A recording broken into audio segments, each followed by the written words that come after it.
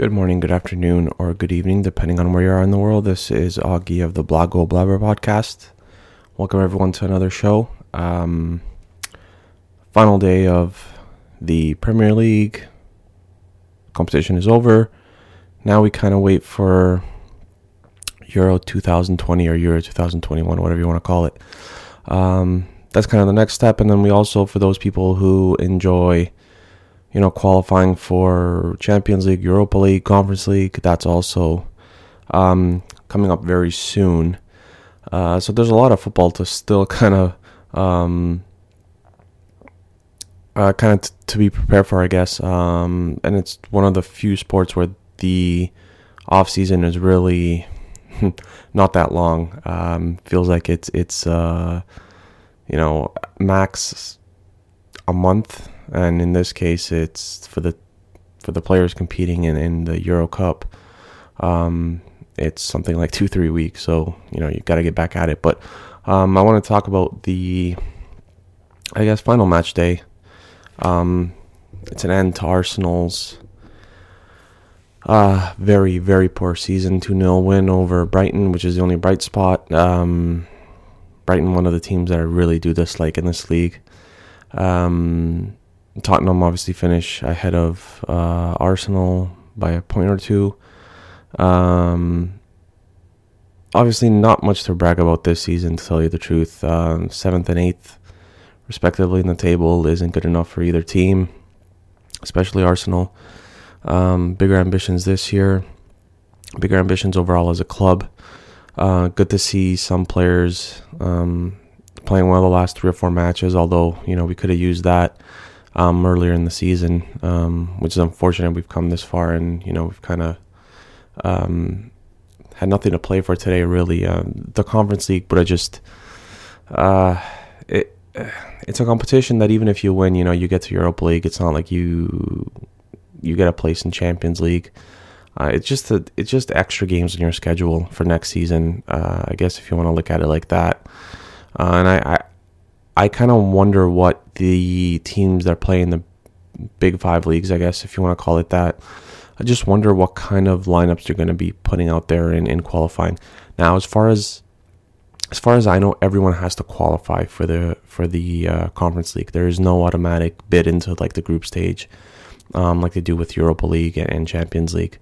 So everyone has to qualify, I believe. So it's going to be interesting to see the teams that the teams from the top 5 leagues kind of field, and even the Portuguese league.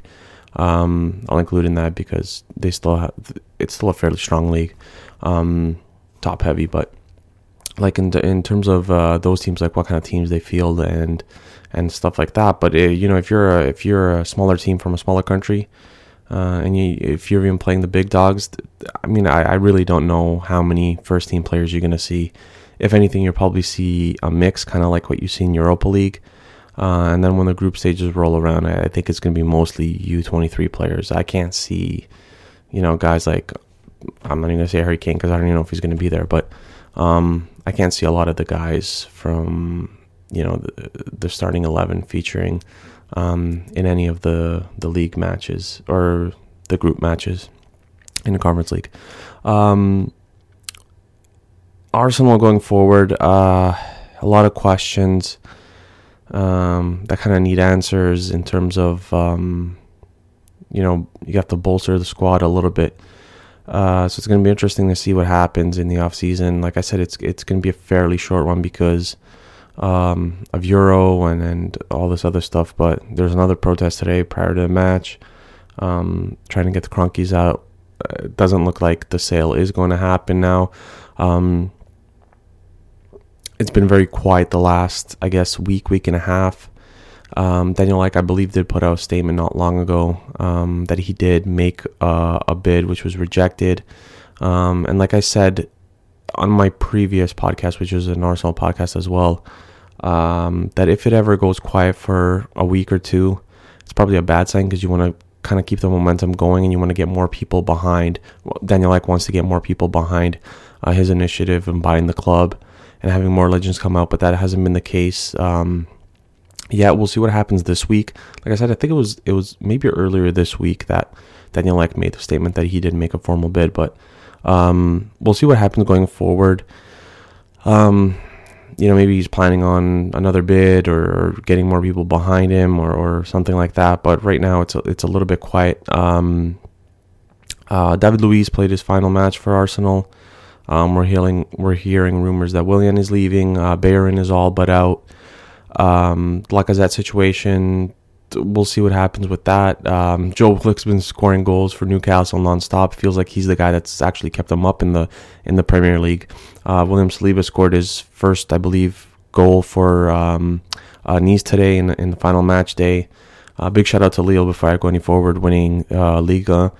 That's an incredible achievement considering how much money PSG spends. That the fact that Lille was able to snatch the title away from him, good for them, because there was a lot of pressure on Lille the last 3 or 4 match days heading down the stretch, because the pressure was obviously getting to them a little bit because of how close PSG was, but they managed to battle through it.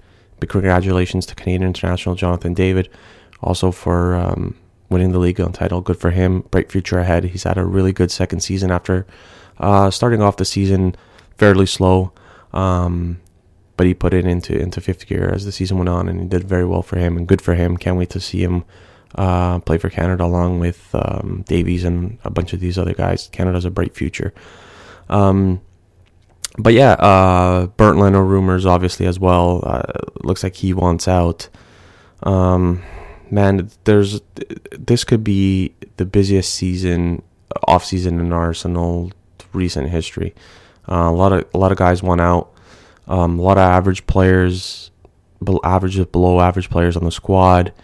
Needs to bolster the squad. Like I said, if Bernd Leno leaves, you're gonna have to look for another goalkeeper. I have no issues with bringing back Matt Ryan on a permanent deal, but he's not. I don't think I would have him as the number one. He'd be a perfect backup, but there's guys that Arsenal are looking at. Ajax keeper Onana and the little keeper, I can't remember his name right now, is another guy that they're kind of looking at as well. So we'll see what happens there. And an alternate left back to Kieran Tierney is an absolute must. With his track record of getting injured, he's injured quite a bit, which is something obviously no fan and no club is a fan of, but he does get injured quite frequently, which is very worrisome for me. I think a lot of people are kind of letting that slip away because he is a quality player when he does play. By far one of the better left backs in the Premier League, but he does miss a lot of time, and that's something that the club needs to look at. Bringing in a permanent left back replacement for him, or an alternate left back.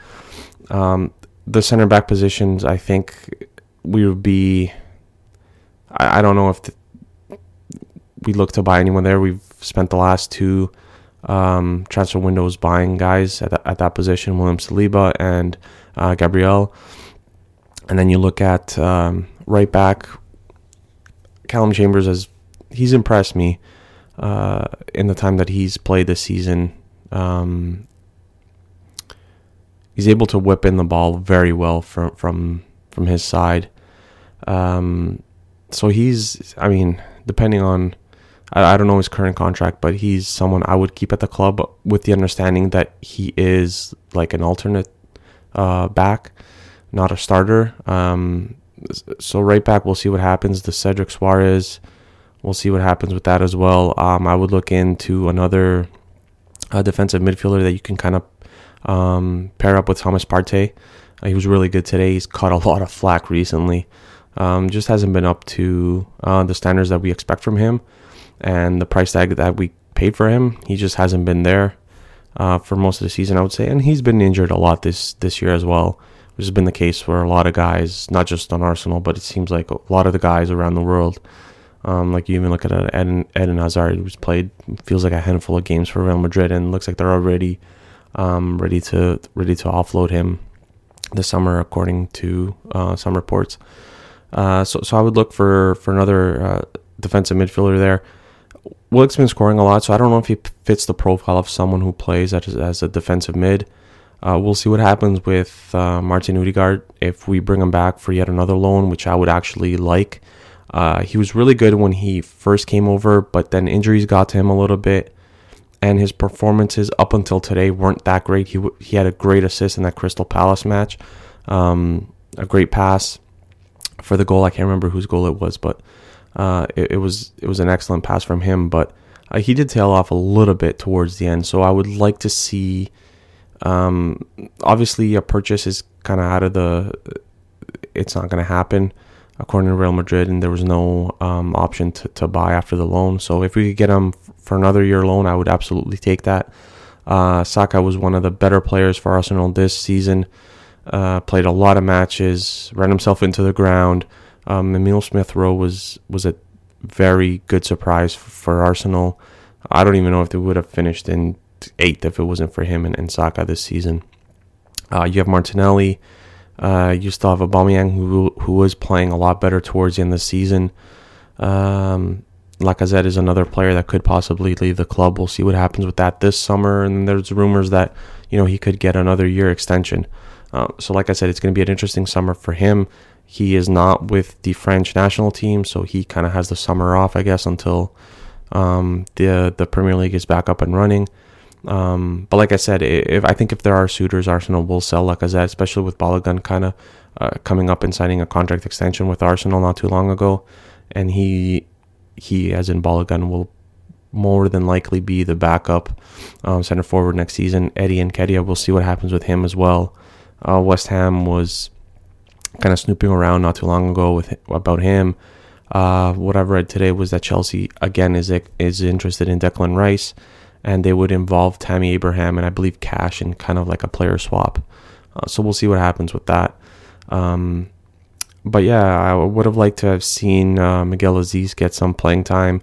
Balogun wasn't on the bench today either. I think these last 4 or 5 matches, I don't think Arsenal went about it in the best way. I would have loved to have seen some younger kids on the bench, and then they could get some Premier League experience under their belts and get ready for next season. Because what's going to happen next season is we're going to bring in Balogun on the bench, and he's going to have 2 or 3 games where he's not that great, and we're going to be like, well, if he played the last 3 or 4 matches of last season where he could have kind of got a feel for the Premier League, he wouldn't be hitting a wall or not producing in his first 3, 4, 5, 6 matches in the 2021-22 season.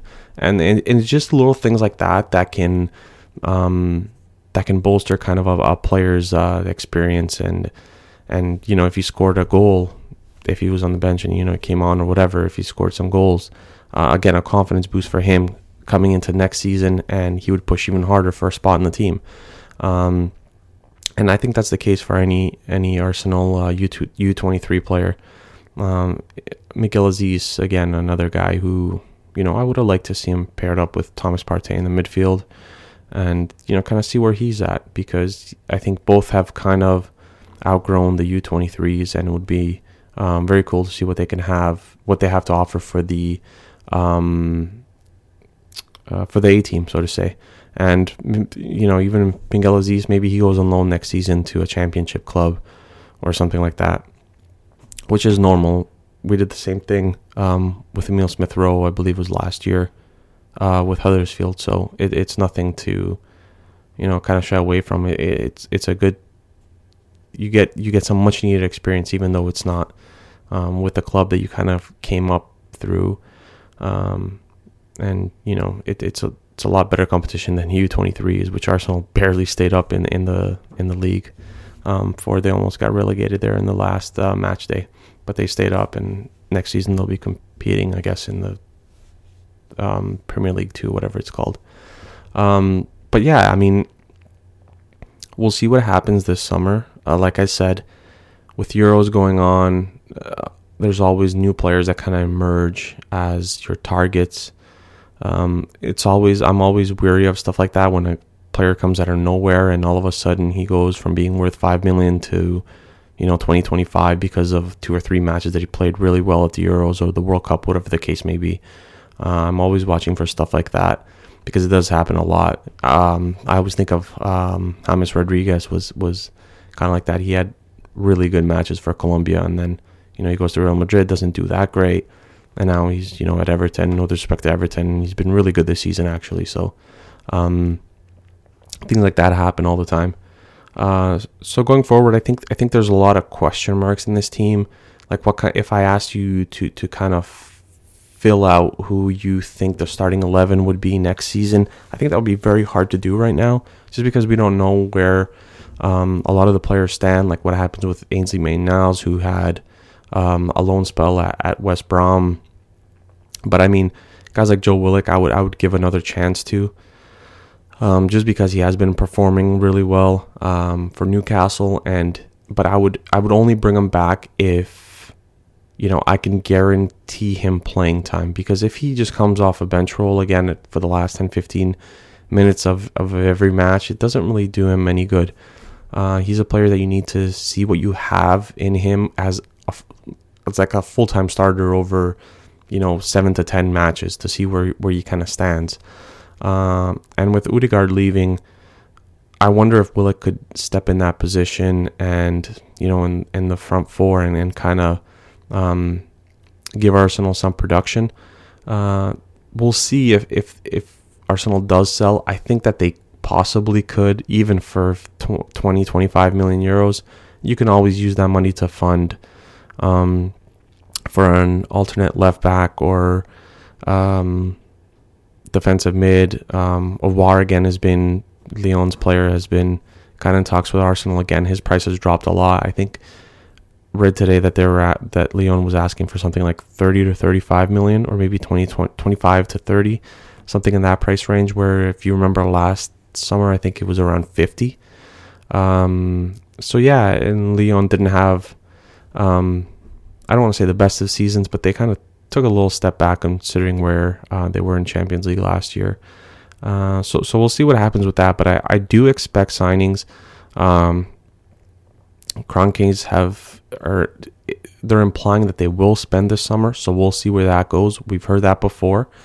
But yeah, it's going to be a very interesting off-season ahead, as I said. There's a lot of question marks in this team. And going forward, we'll see where Arsenal stands, who they bring in, who they still sell. Will anyone leave, as weird as that sounds, apart from David Luiz, who's played his final match. But it's going to be very interesting to see where some of the players end up. And guys like Martinelli, because he is a player that it seems like all Arsenal fans love, but the management just doesn't seem too high on, I guess, if I can use that. He's a player that I would have, in the starting 11 almost every match day, because he gives you so much energy. And he's still only 19, 20 years of age. So I mean, even if Martin Ødegaard doesn't come back, he can maybe slot into those positions. The thing is, we don't really even know where he plays his best football. There was some rumors that they're kind of working him into center forward. Well, with Aubameyang still there and Balogun coming up and Lacazette still on contract and Eddie Nketiah still there, and there's too many guys vying for pretty much one position. So that's why I said I wouldn't be surprised if Eddie Nketiah gets sold and Lacazette leave this summer, and then maybe you go with Martinelli as the backup to Aubameyang. And as soon as Aubameyang hits a bit of a rough patch, you throw in Martinelli as the center forward, and you have Balogun kind of waiting in the wings. But he can play a lot of different positions, like center forward, left wing, right wing. So we'll see what Arteta's plans are with him next season. And I think Arteta will be with the club starting next season. And if it goes bad, by December, I think he could get sacked. But right now, I can't really see Arteta getting sacked. I feel like he's the Kroenkes man right now as the manager, and I don't really know how much is out there to even replace him. So that's another situation to kind of follow. I know 2 or 3 weeks ago there was a lot of talks about, is he gonna stay? But it looks like Arteta will stay as of right now. And like I said, if things do go sour, by the time December rolls around, which is kind of around the time Frank Lampard got sacked, I guess, in December, February, and that's when Tuchel took over and kind of change their season up. We'll see where Arteta is, how the team performs, and if he stays with the club. So that's it for today's episode. Thank you guys for listening, and I'll talk to you again another day.